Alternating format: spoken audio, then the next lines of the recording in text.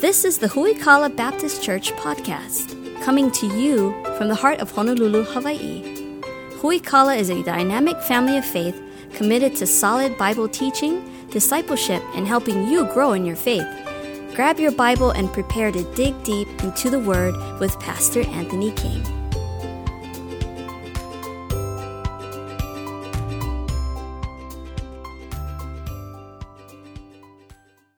Romans chapter 2, verse number 12.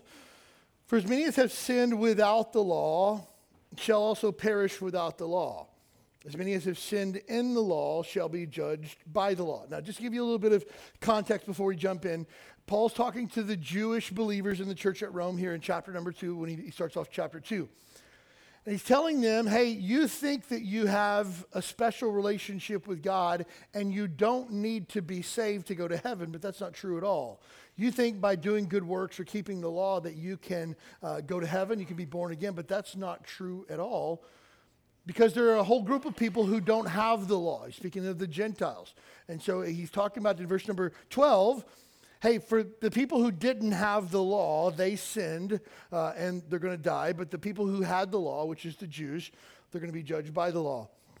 Verse number 13, for not the hearers of the law are just before God, but doers of the law shall be satisfied. Be justified.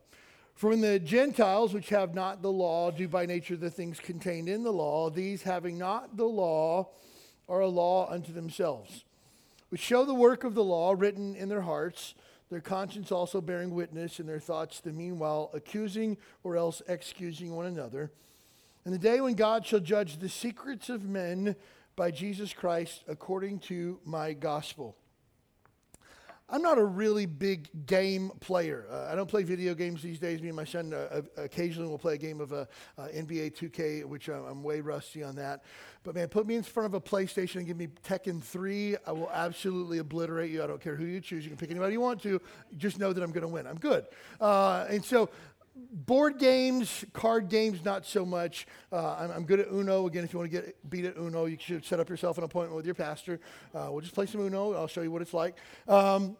Monopoly, it's okay. I play the game of life with my kids and stuff like that, but I'm not really big on board games. My son Thatcher is like big on board games, and he's always getting these random, weird, obscure games that he played somewhere, and he wants us as a family to play them. And last Thanksgiving, he brought over some weird, obscure, to me, board game, and begins to explain to us for about 60 minutes the rules of the game.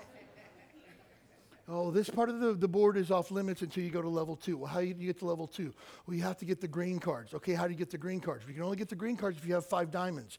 Okay, how do you get 5 diamonds? Well, you get 1 diamond for every time that you go. It's like, oh, my soul, are you kidding me? And after like an hour, my head hurt. And I was just like, hey, I'm out. I'm done. And he's just like, we haven't even started yet. Yeah, I'm done before we start because I don't have what it takes.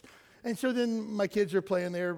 After that, the hour of instruction goes. They're playing like 2 hours into it. And it's like, hey, who made it to level 2? Nobody's made it to level 2 after 2 hours of gameplay. I was like, this is the dumbest thing in the entire world. Why?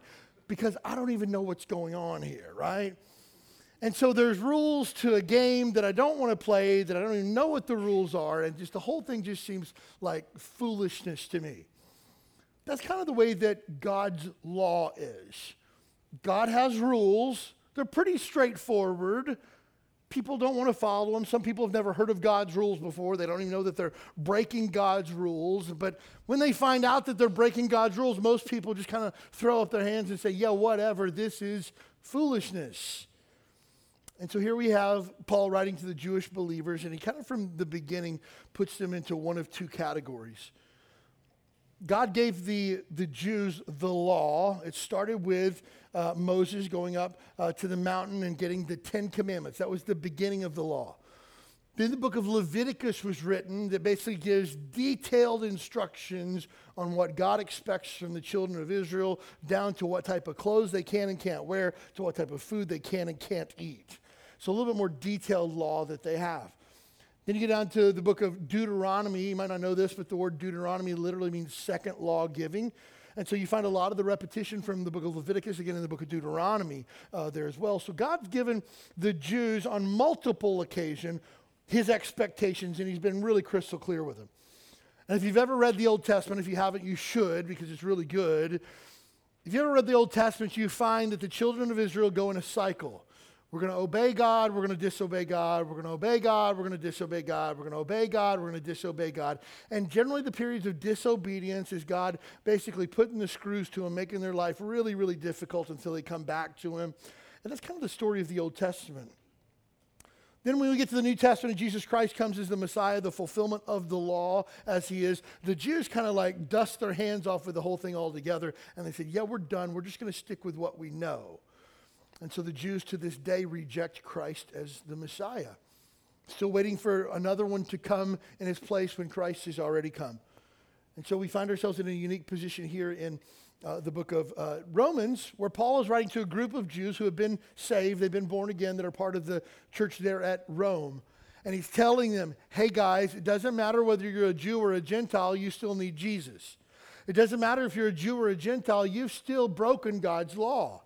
Hey, look, there's a group of people that are Jews, you got the law, you broke it. There's a group of people over here that never even got the law, Gentiles. They didn't know, but they still broke it, and everybody is guilty before God. And so you can imagine they're probably scratching their head going like, okay, you got people that are guilty of something that they didn't even know what the rules were. And Paul kind of clarifies that and shows them, hey, God's already given his law to all men. So as we look at this passage from the beginning, we see in verse number 12 that the Jews and the Gentiles are dealt with equally, just from differing perspectives. Again, take a look at verse number 12 with me, if you would, in Romans chapter 2. For as many as have sinned without the law, these are the Gentiles. They didn't even know that there was a law. They didn't know they were supposed to obey the law. They sinned against God, but they didn't even have a law. Verse number 12 says, they will perish or die or spend eternity separated from God in hell. They will die without the law. Next, second category, as many as have sinned in the law. So the Jews who had the law but broke the law, they're going to be judged according to the law. So again, important note here that nobody gets off. Everybody's guilty. We see, first of all, the Jews will be judged by the law which they have received, and they will perish. Hey, look, you knew what the rules were coming in. You didn't obey the rules. Now you're going to have to pay for your sin. Now, in the Old Testament, it's a little bit different, because in the Old Testament, the Jews could have what they called the Day of Atonement. It was a feast that God had given them and a way for them to make a yearly sacrifice for their sins. And basically, the priest would go before God in the presence of God, and he would kill an animal, allow that animal to be bled out over the altar as a symbolism of that blood of the animal covering the sins of the people. Then he would confess the sins of the people over a second sheep or a goat, and would send that one out into the wilderness, never to be seen again. And it was a picture of how God covers our sin with the blood of an animal, places our sin upon the animal, and then sends it away, never to be seen again. Beautiful picture. The Day of Atonement, still a Jewish feast festival to this day, called Yom Kippur. That was the old way of doing things. But here's the thing. When you broke the law, there was a sacrifice that was made. But when we get to the New Testament now, the Bible says that Jesus came and he fulfilled the law. He checked it off. He's done with it. The law is fulfilled. The law is complete. Now there has to be a sacrifice that is only not a yearly sacrifice, but a once and for all sacrifice. And that sacrifice is in Jesus. So Paul's telling the Jews here, hey, you had the law. You didn't follow the law. You didn't obey the law. And now you're going to die. And they're like, whoa. We got a special relationship with God. God's not going to do that to us. We're his chosen people. I mean, hello, do you remember Abraham?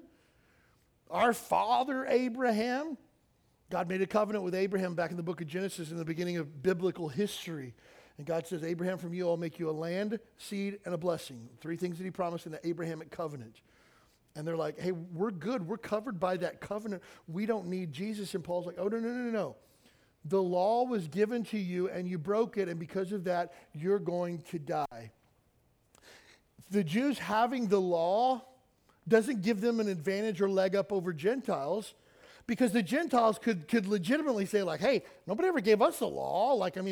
We didn't even know what we were supposed to do. We're just trying to do our best. And so if anything, the Jews having the law wasn't an advantage for them. It was actually a disadvantage, because they couldn't say, we didn't know. They knew precisely what they were supposed to do.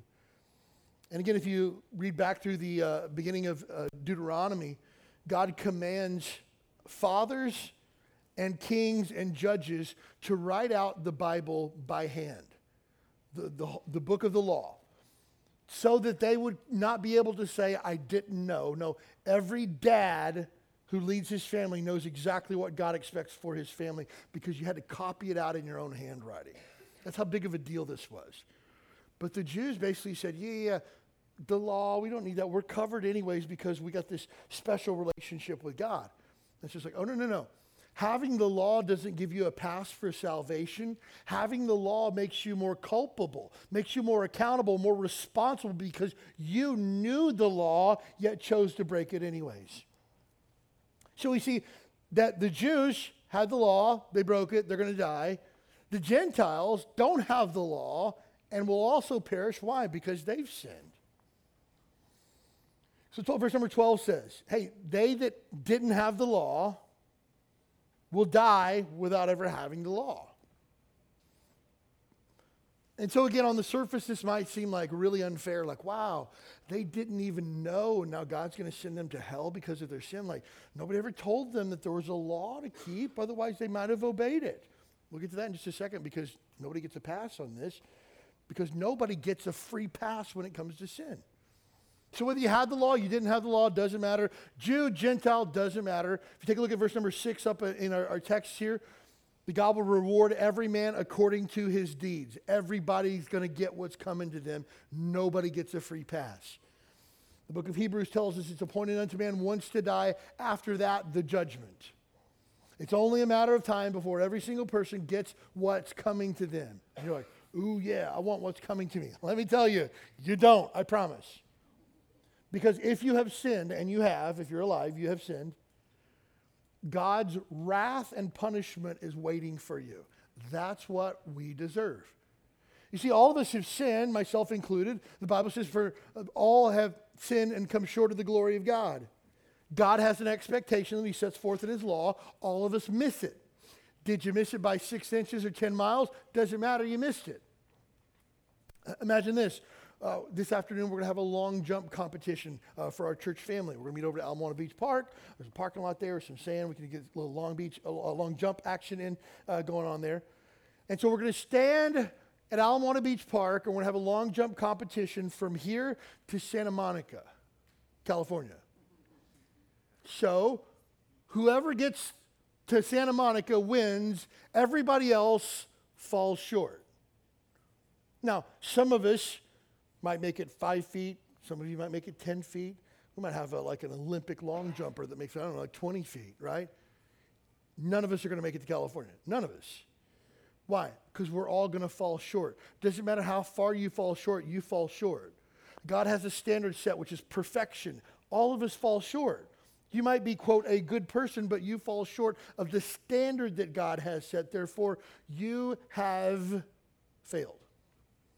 When it comes to God's law, you don't have to break every single one of the laws, although most of us have broken most of God's laws and most of God's commandments. All you have to do is break one, is what James says. If any man offend in one point of the law, he's guilty of all of it. And so, like, again, in God's economy, you might say, well, I don't know that I've sinned enough to deserve hell. I mean, yeah, I've done some stuff in my life, but like, I haven't done anything to deserve hell. Well, if you sin one time, the Bible says you are guilty and have to pay the price, which is death and hell. And if you die in your sin, friend, you will be cast into the lake of fire for all of eternity. There's no second chances. There's no getting out. It just is what it is. But God loves you so much that he doesn't want you to go to hell. The Bible says God's not willing that any should perish, but that all should come to repentance. God wants to make a way for you to make it to heaven and to miss hell entirely. And he did that by sending his son Jesus to die for you. Jesus came, lived a perfectly sinless life, never broke the law one time. Again, Jesus was perfect. God's law met it to the letter every single time so that he could pay for our sins. You see, had Jesus sinned or broken God's law, he'd be in the same boat as all of us, that we need someone to pay for us because we don't want to pay the price.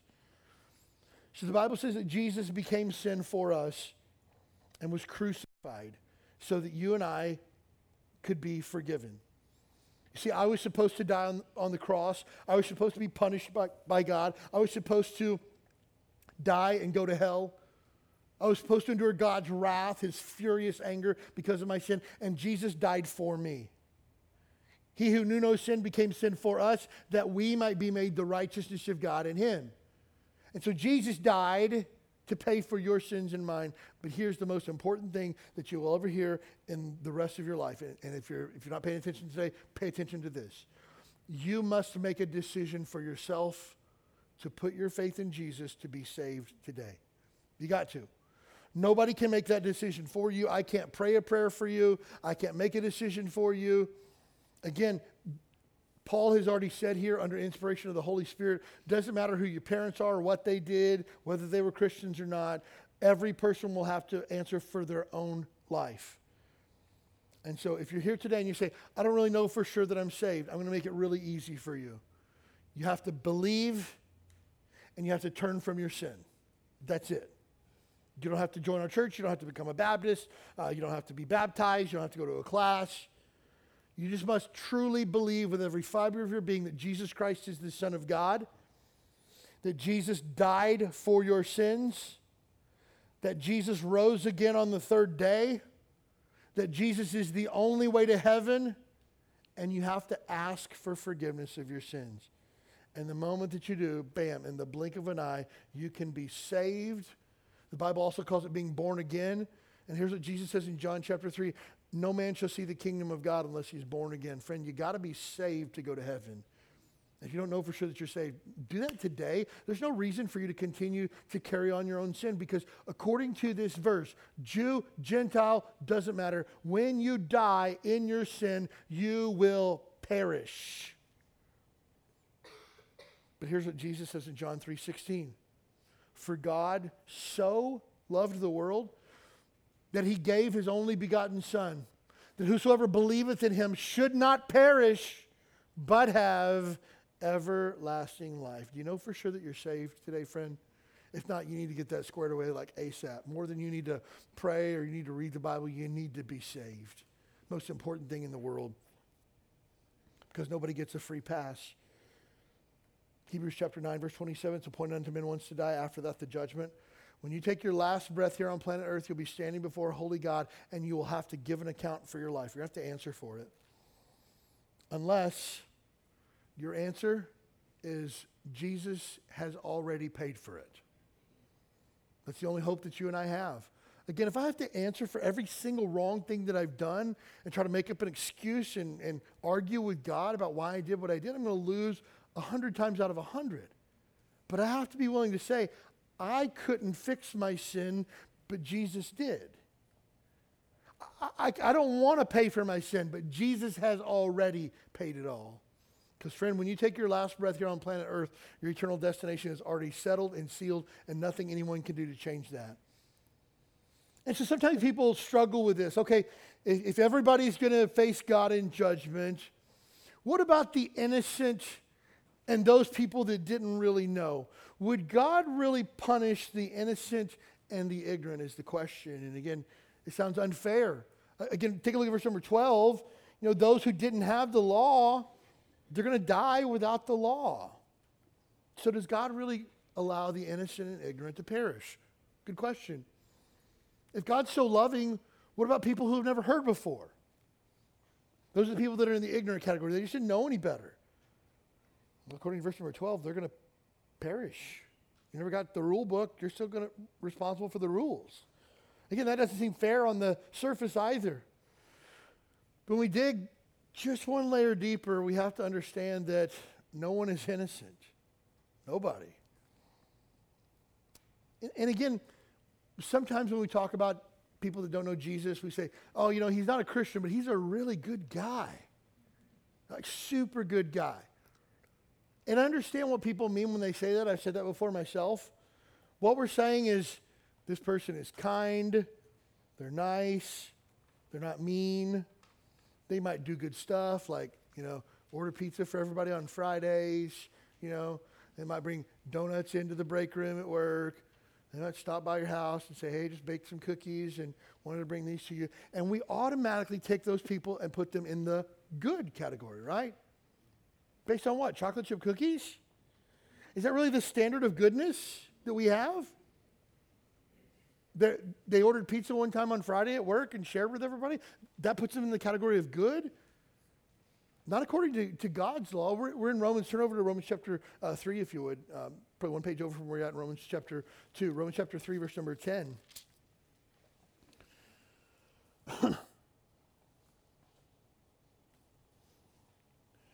Romans chapter 3, verse number 10. As it is written, there's none righteous, no, not one.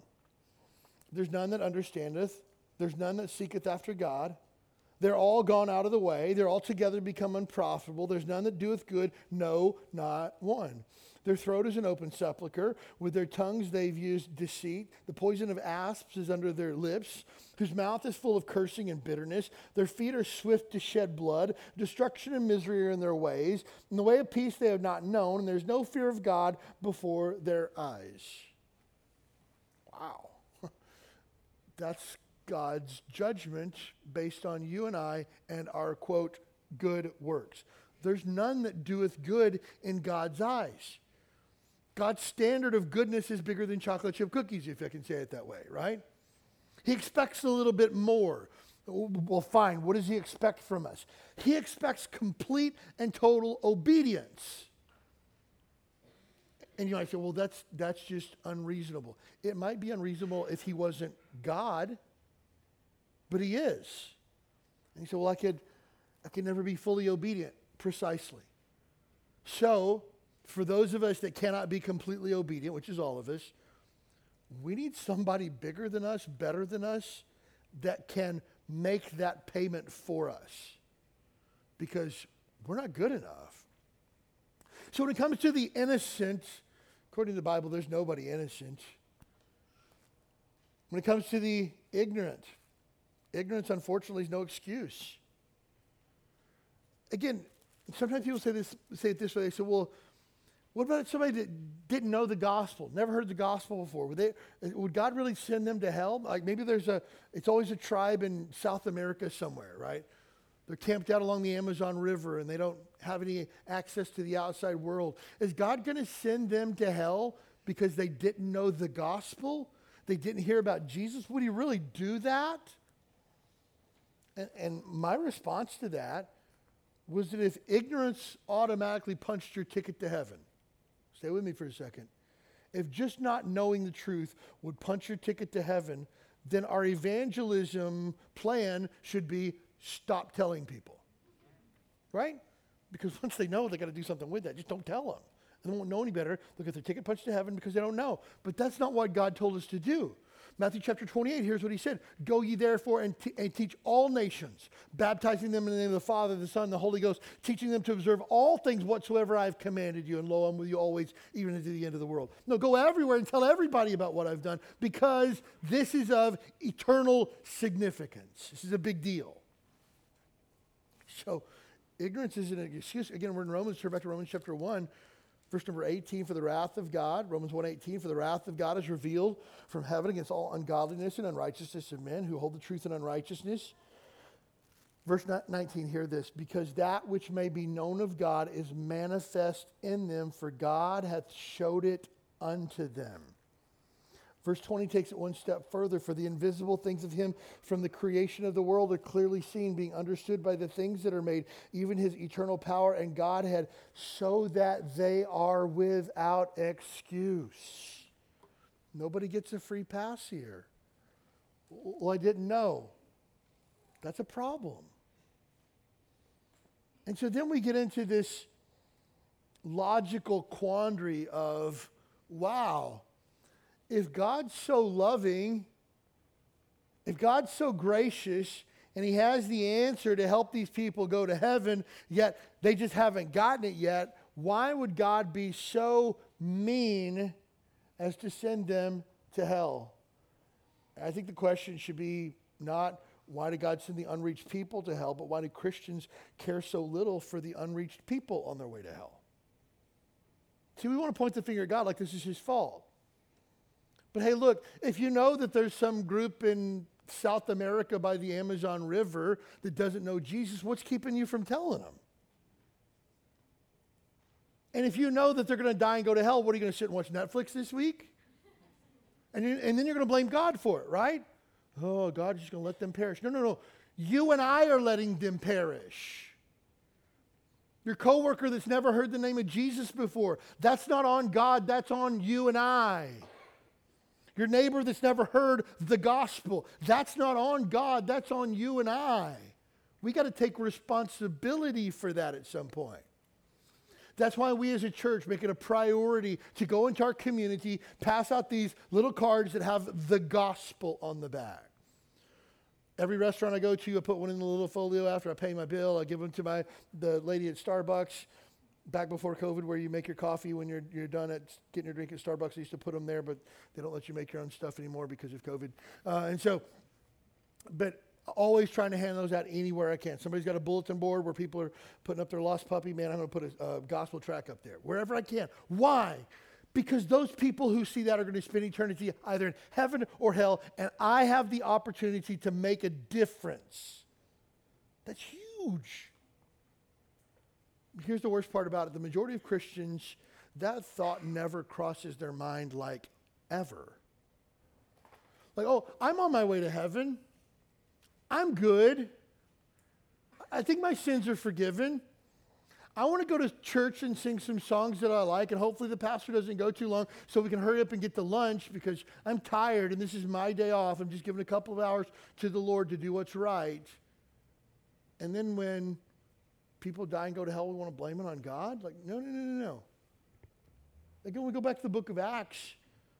The apostles went everywhere spreading the gospel. When the church at Jerusalem split up because of persecution, they went everywhere preaching and teaching Jesus Christ. Like, they covered the known world at that time with the gospel. Somewhere along the lines, we lost that, and we thought that all God expected of us was to come to church and try to stay awake for a couple hours a week and call it good.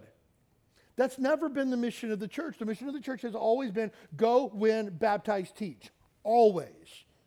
And that's what we are required to do.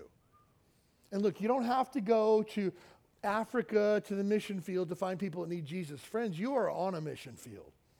Demographics tell us that 93% of people that live in our city don't know Jesus Christ as Savior. That should bother you that 9 out of 10 people that you will see today are on their way to hell. And let me just tell you, the only people that I see out there doing anything about eternity, Mormons, Jehovah's Witnesses, and other cults. Man, my son Van went to Zippy's with some other folks from our church a couple of weeks ago. And there were some folks behind them that were talking about the Bible and stuff like that, and kind of caught his ear and stuff like that. And so he hung around to see what they were talking about and stuff. He's like, oh, are you a Christian? He said, I am. And he says, oh, are you familiar with God the Mother? And it's like, what? Yeah, there's God the Father and his spiritual wife, God the Mother. It's just like, he's like, oh, no, you guys are a cult. I'm like, no, we're not. Yes, you are. And no lie, one of the ladies in our church that works over at the mall, she said, I was on my way to work the other day, and somebody stopped me and she's like, hey, do you know about God the Mother? And they gave me this card, and I was just like, oh, heavens. Cults. But Bible-believing Christians, we're ashamed. We don't want to talk about things like that because you don't talk about politics and religion because that makes people unhappy. Hey, look, don't talk about politics. Nobody cares about that. It doesn't matter at the end of the day. Talk about Jesus as much as you want to. People need that.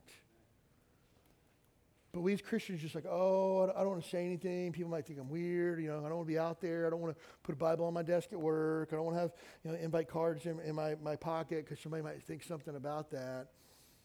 It's funny. The Apostle Paul didn't have that same mindset because in Romans 1:16, he says, for I'm not ashamed of the gospel of Jesus Christ. It's the power of God unto salvation to the Jew first and also to the Greek. He wasn't ashamed by it. So again, for you and I, one of the ways that we get the gospel to people is we intentionally take it. This Saturday at 9 o'clock, we'll have a prayer breakfast where we get together, have breakfast, we pray, we go out to our community and pass out invitation cards to our church. Try to have gospel conversations with people, and people come to our church because they found those. People have accepted Christ as Savior because they found those. But here's the thing. If we go out this Saturday and nobody comes and nobody gets saved, guess what? We're just sowing seed like we've been commanded. Just trying to be obedient to what God says. We'll trust him with the increase in the harvest because we're just doing what we're supposed to do.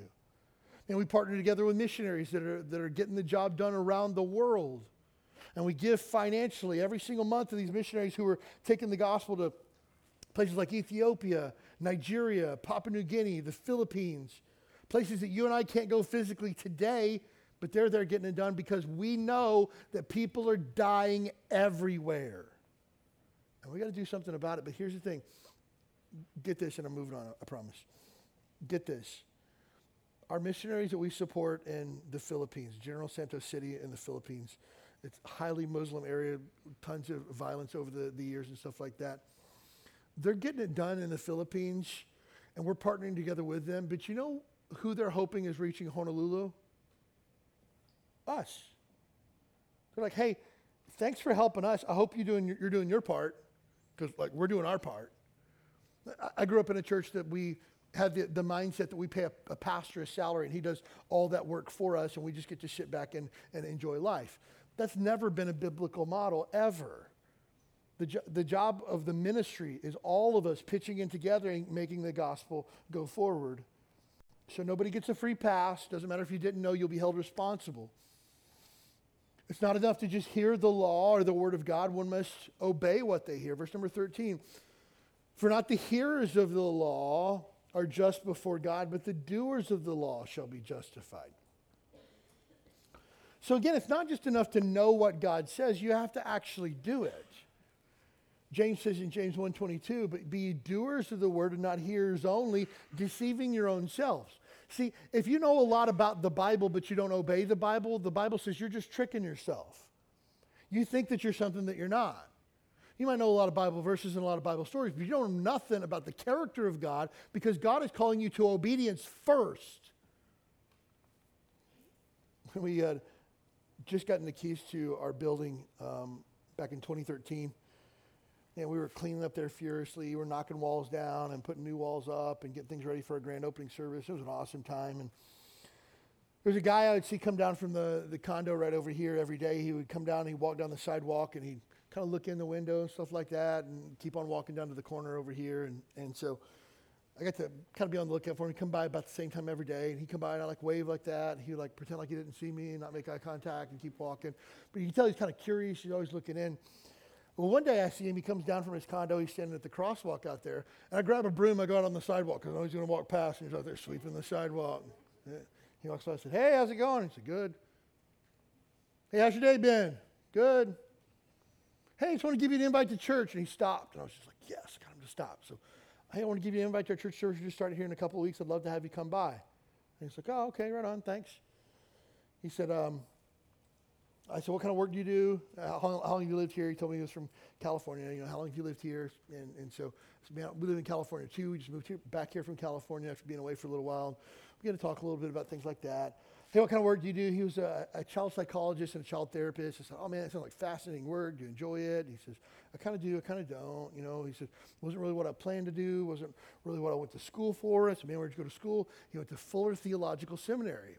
Bing, my ears perk up. Just like, oh, really? Tell me about that. He said, well, you know, went there, I got my undergrad, and I forget what it was, like theological studies, something generic like that. And then I got my master's. I was working on my doctorate, but then I quit because I don't really want to do stuff like that. And I said, oh, okay. I said, what was your master's in? My master's was in ancient biblical languages. Oh, okay. And he said, I'm pretty fluent in Greek, Hebrew, and Aramaic. Wow. That's fascinating. And I said, well, where do you go to church? He was like, I haven't been to church in 25, 30 years. Oh, okay. He was like, I was headed to work right now. I was like, oh, is your office down here? He was like, no, I own the bar on the corner up here. I was like, oh, got it. So you got a guy that, look, this guy has forgotten more about the Bible than I'll probably know in my lifetime. Like, again, he's going to be like, oh, yeah, the Aramaic word that's used in the book of Daniel is very closely related to the Hebrew word used over here. And dude, like, way next level than me. But you know what's interesting? There was also a guy who had just gotten saved at our church, and I was beginning to take him through a rough version of discipleship at the time, and he knew like 2 Bible verses in his life, but was just on fire for Jesus. right? Which one of those lives do you think that God was most pleased with? The guy who knows a lot but's doing nothing for the cause of Christ, or the guy who knows like 2 Bible verses but just wants to live for Jesus? It's like a no-brainer. And so God wants us not to just read the Bible for information. God wants us to read the Bible for application. The Bible is explicitly applicable to your life. That's why people, when they come to Who We Call, they're like, wow, today's message was so great. I always say the same thing. It's 100% plagiarized from the Bible. Not an original thought have I ever had, ever. It's just all God's word. But people say, it's just so amazing how this message applied to what I'm going through this week. It's just like, because the Bible is directly applicable to every situation that you have in life. And again, people have been in churches before where people talk really slowly and they read their notes and they use big words and they quote a lot of Greek and Hebrew and stuff like that. And then people leave confused and they're like, oh, that was super deep. Like I didn't even understand half of what was being said. That's not a compliment. That's a bad thing. God doesn't want his word to be confusing. God's not the author of confusion, but of peace. God wants you to know what his word says and live it out. God's not simply looking for knowledge, but obedience. I love what John talked about when he talked about worship this morning. Worship isn't a ooey-gooey feeling that I have in my heart. Worship is not goosebumps when I hear Amazing Grace. Worship is me choosing to obey God because he is worthy. That's worship. That's what God desires of us. If we look at verse number 13, it says, for not the hearers of the law are just before God. Again, that word just is a legal term, declared righteous. But the doers of the law shall be justified. Now again, to be justified or declared righteous, one must keep every aspect of the law. So some people on the surface look and say, well, Paul's saying here if we keep the law that we can be saved. That's not what Paul's saying.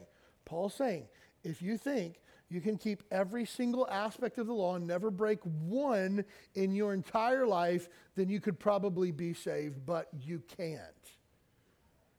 And so in this case, this verse doesn't give false hope that one can be saved through the law, but it drives home the point that you could never be saved by the law. Again, none of us can say that we are perfect. We all have to admit we have flaws, we have shortcomings, we have sin that we struggle with. And again, you might say, well, my sin's not as bad as it used to be, or my sin's not as bad as that person. Doesn't matter. Every single one of us falls short. But we can never, I want to be ridiculously explicit on this. We can never, ever, ever be good enough to earn God's forgiveness. Ever. It has to be bigger than us. It has to be outside of us. The only thing that I have earned is God's punishment. That's the only thing I got. And so there has to be something or someone bigger than me to provide that forgiveness that I need, and his name is Jesus.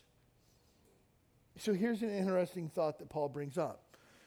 How do cultures spread across the globe through thousands of years of world civilization come to an agreed upon code of acceptable moral behavior? Think about this. That remote tribe in South America, they have rules for the way that they do things. Everybody does that. They probably have some type of governance system that they have, some type of way that they govern or rule. They have laws and consequences for laws when you break them, because that's just innate in mankind. The absence of law, the absence of order is anarchy, and this doesn't work at all. So they've got rules and guidelines that they follow. Why is it that it doesn't matter whether it was a group of people 1,000 years ago or people in present day, whether they lived in the Far East or they lived in the West or they lived in, Northern Europe or something like that, why is it that everybody kind of agrees on what is moral? It's wrong to kill. Nobody can say that, if you don't like somebody, you can just kill him and get rid of him and dig a hole, bury him. It's good. Don't worry about it. It's fine. Nobody would agree to that. Everybody would say that it's wrong. Everybody would agree that it's wrong to steal. You can't just take other people's stuff for yourself because you want it. Everyone would agree that's not right. Everyone would agree that you can't take something that belongs to someone else. You can't lie and not tell the truth. You can't just make up stories ever how you want to. All of us agree that there's a certain almost universal moral code. How did we get there? Romans chapter 2, verse number 15 tells us that. Verse number 14 says, for when the Gentiles, get this, 14 is pretty wordy, so I'm going to break it down with you as we walk through it, okay? Take a look at verse number 14. For when the Gentiles, which have not the law, they never got the 10 commandments, they didn't know to keep the Sabbath, they didn't know not to keep idols, they didn't know not to commit adultery, they didn't know not to lie. For when the Gentiles, which have not the law, do by nature the things contained in the law. So the Gentiles don't have the 10 commandments, but they're basically following them anyways because they know that it's right. They're not killing, they're not committing adultery, they're not stealing, they're not lying, because they know that that's right. How do they do that? It says, these having not the law are a law unto themselves. How? Verse 15, which shows the work of the law written in their hearts, their conscience also bearing witness, and their thoughts, them meanwhile accusing or else excusing one another. We're going to get into the conscience next week. It's too much to just tack on to the end of today's message. But it says here that God has already written his law on the hearts of man and has given him a conscience so that he can discern right from wrong. Mankind already knows what's good and what's evil. Mankind already knows I shouldn't lie, but I'm going to. Why is it that our children, think about this for a second, if you've ever had children, you don't have to teach your children when they do wrong to lie and cover up for it, do you? You don't have to tell them, they automatically know. Did you hit your sister? No. Okay, well, who hit your sister? I don't know. Did someone come into the house and hit your sister and leave? I think so. Like, we didn't sit them down and go, okay, when you're in a bad spot, you think things are rough, you make up a lie, and if nobody buys that lie, you double down on the lie a second time. And then if they come up with something crazy, just triple down on the lie, and eventually they'll leave you alone. Nobody teaches kids that. They automatically know when they've done wrong, I've got to cover this up. And they know that lying's wrong, but hey, look, lying is better than getting a spanking, I guess, so I'm going to roll the dice and kind of see what happens. But they know that it's wrong. Why? Because God's written his law on their hearts. Their pagan little wicked hearts. They know. Of course they know. So, God's written his law on the heart of every man. So then the question comes, okay, hold up though. How can man disobey God's law if it's already written on his heart? Like then why doesn't everybody subscribe to these ideals, right? We'd gone to El Salvador several years ago on a missions trip. And we were talking with the guys in the city. He said one of the things we have to teach our men is that you don't have girlfriends. You have your wife, and she's the only woman that you're with for the rest of your life. Because in our Hispanic culture here, especially in the city we were in, it's common for a guy to be married and have children, but then he has multiple girlfriends that he has relationships as well. And everybody knows about it. It's acceptable. It's not like he's trying to hide it. Everybody knows it. And it's just kind of one of those things that's culturally acceptable. He said, we have to go around and teach them, you can't do that. You're with your wife for the rest of your life, and you don't get to mess around with other girls. And these guys are like, what? Where did this come from? Right? But then you look and you say, wait a minute, if God's written his law in their heart that they should know that adultery is wrong, right? Not necessarily. Because, first of all, we see in Romans chapter 1, man disregards God. I know what's right, I just don't want to do it. Verse number 21, Romans chapter 1, verse number 21, because that when they knew God, they glorified him not as God, neither were thankful, but became vain in their imagination, and get this, their foolish heart was darkened. So again, I know who God is. I'm pushing him to the side because I don't want to listen to him. That's step one. That's immediately problematic. I know who God is, but I don't want to follow him. Next, it says that man's foolish heart is darkened. Get this. I'm not trying to draw lines where there's not lines, but I think it's important to note that for me, when I read through the scriptures, this is one of the things that I'd come to. John chapter 1 says that Jesus Christ is the light of the world that lights every man that comes into the world, right? So the light of Christ is inside every man. And Jesus Christ, according to John, is also known as the Word of God. The Word of God, the light of the world, has lit every man that comes into the world. Okay? Stay with me here for a second. Light of the world, and every man lights them when they come into the world. The Word of God in their hearts. Jesus Christ, Word of God. Then, verse 21, we disregard God, we set him to the side, and then our foolish heart becomes darkened. The light goes out. They no longer have the desire to stay true to the Word of God or the law of God, which has been written on their heart, and their heart becomes darkened. Verse number 25, Romans chapter 1 tells us then that man creates his own morality, who changed the truth of God into a lie and worshiped and served the creature more than the Creator, who's blessed forever. Amen. Okay, I know what's right, I know what's wrong, but I also know what I want to do. So, I'm going to set aside God's law, and I'm going to create my own law, my own code of morality, my own code of ethics that I choose to live by, that is separate from God because I push God to the side. This is where we find our nation today, where we're literally trying to rewrite laws to soothe our guilty conscience, to say, it's okay, it's not against the law. I am grieved that we live in a country that is falling all over itself to murder unborn children. That bothers me. Because we've said, oh, every woman needs a right to reproductive health care.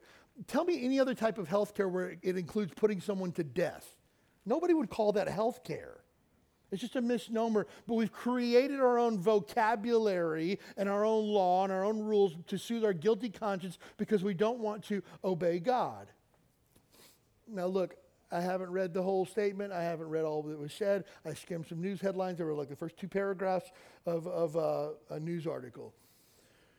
But Kanye West has like blown his life up because he runs his mouth and says probably a lot of foolish things that I haven't read. But one of the things that I read in the first 2 paragraphs of the article that I read, he said, people want to talk about the Holocaust. We need to talk about the Holocaust in America of killing unborn babies. Okay, it's hard to argue with a statement like that. He said, we've killed 20 million unborn children, which is more than people that died in the Holocaust. And he says the most dangerous place for a black child to be is in its mother's womb because it faces the risk of death, not like 9 times out of 10. And I didn't read the rest of the article. He probably said some foolish stuff like celebrities always do. But like those 2 statements made him anti-Semitic. You know, he hates women. He hates reproductive health care and all these other things. But it's just like, I have a hard time disagreeing with those 2 statements. Again, I don't know what else was said or anything like that. And again, I'm not endorsing anybody. I'm not telling you to go out and buy CDs or put a sticker on your car. I'm just saying those 2 statements are full of a lot of truth that absolutely sent our nation into just like crazy mode, like triggered by those words, right? But that's because we've created our own morality that says things like that are okay, and anybody who says that it's not, you need to mind your own business. Look, we live in a nation where it costs $500 to snuff out a child. But if you wanted to adopt that same child, did you know that you pay upwards of $50,000 to adopt that same child? Why such a disparity? Because we've created our own morality. And finally, here's what God does. God says, okay, you want to live that way? Go for it. God gives them up to their corrupt mind. Again, Romans 1:28, even as they did not like to retain God in their knowledge, God gave them over to a reprobate mind to do those things which are not convenient. God's like, fine, you want your sin? Take it. Go for it. And that's where we find ourselves today. Again, you only need to take a look at authentic American history and see that this nation was founded on Christian values and beliefs. It wasn't founded on religion. It was founded on religious liberty.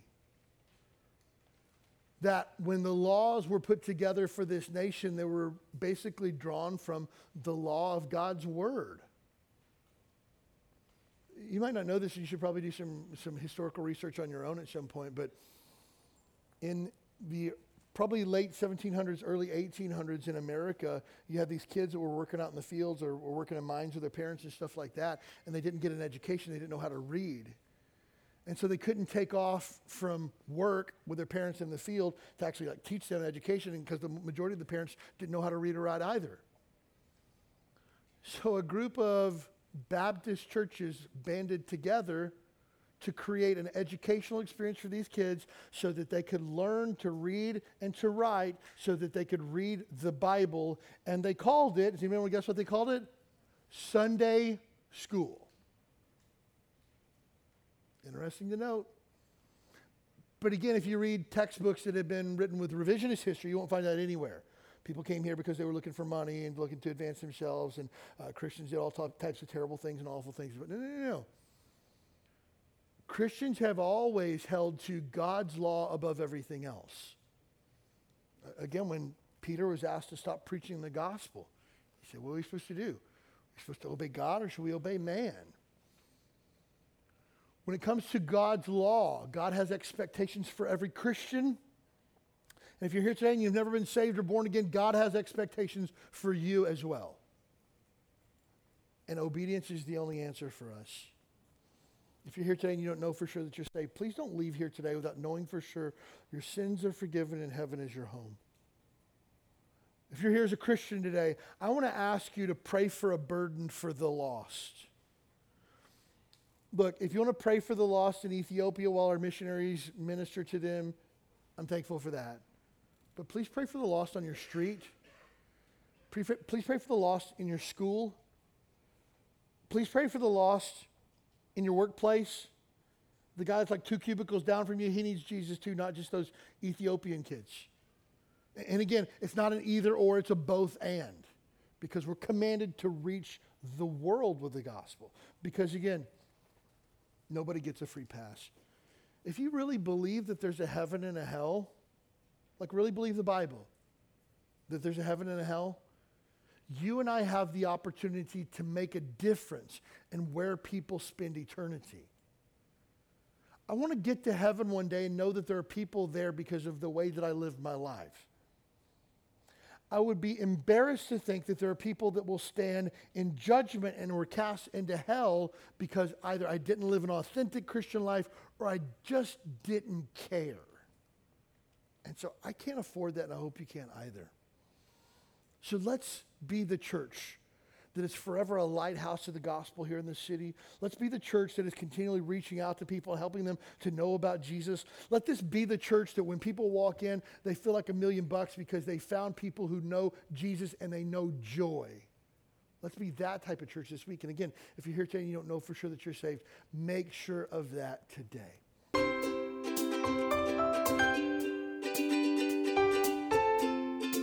Thanks for joining us for the Huikala Baptist Church podcast. We'd love to have you as our guest this Sunday morning at 10 a.m.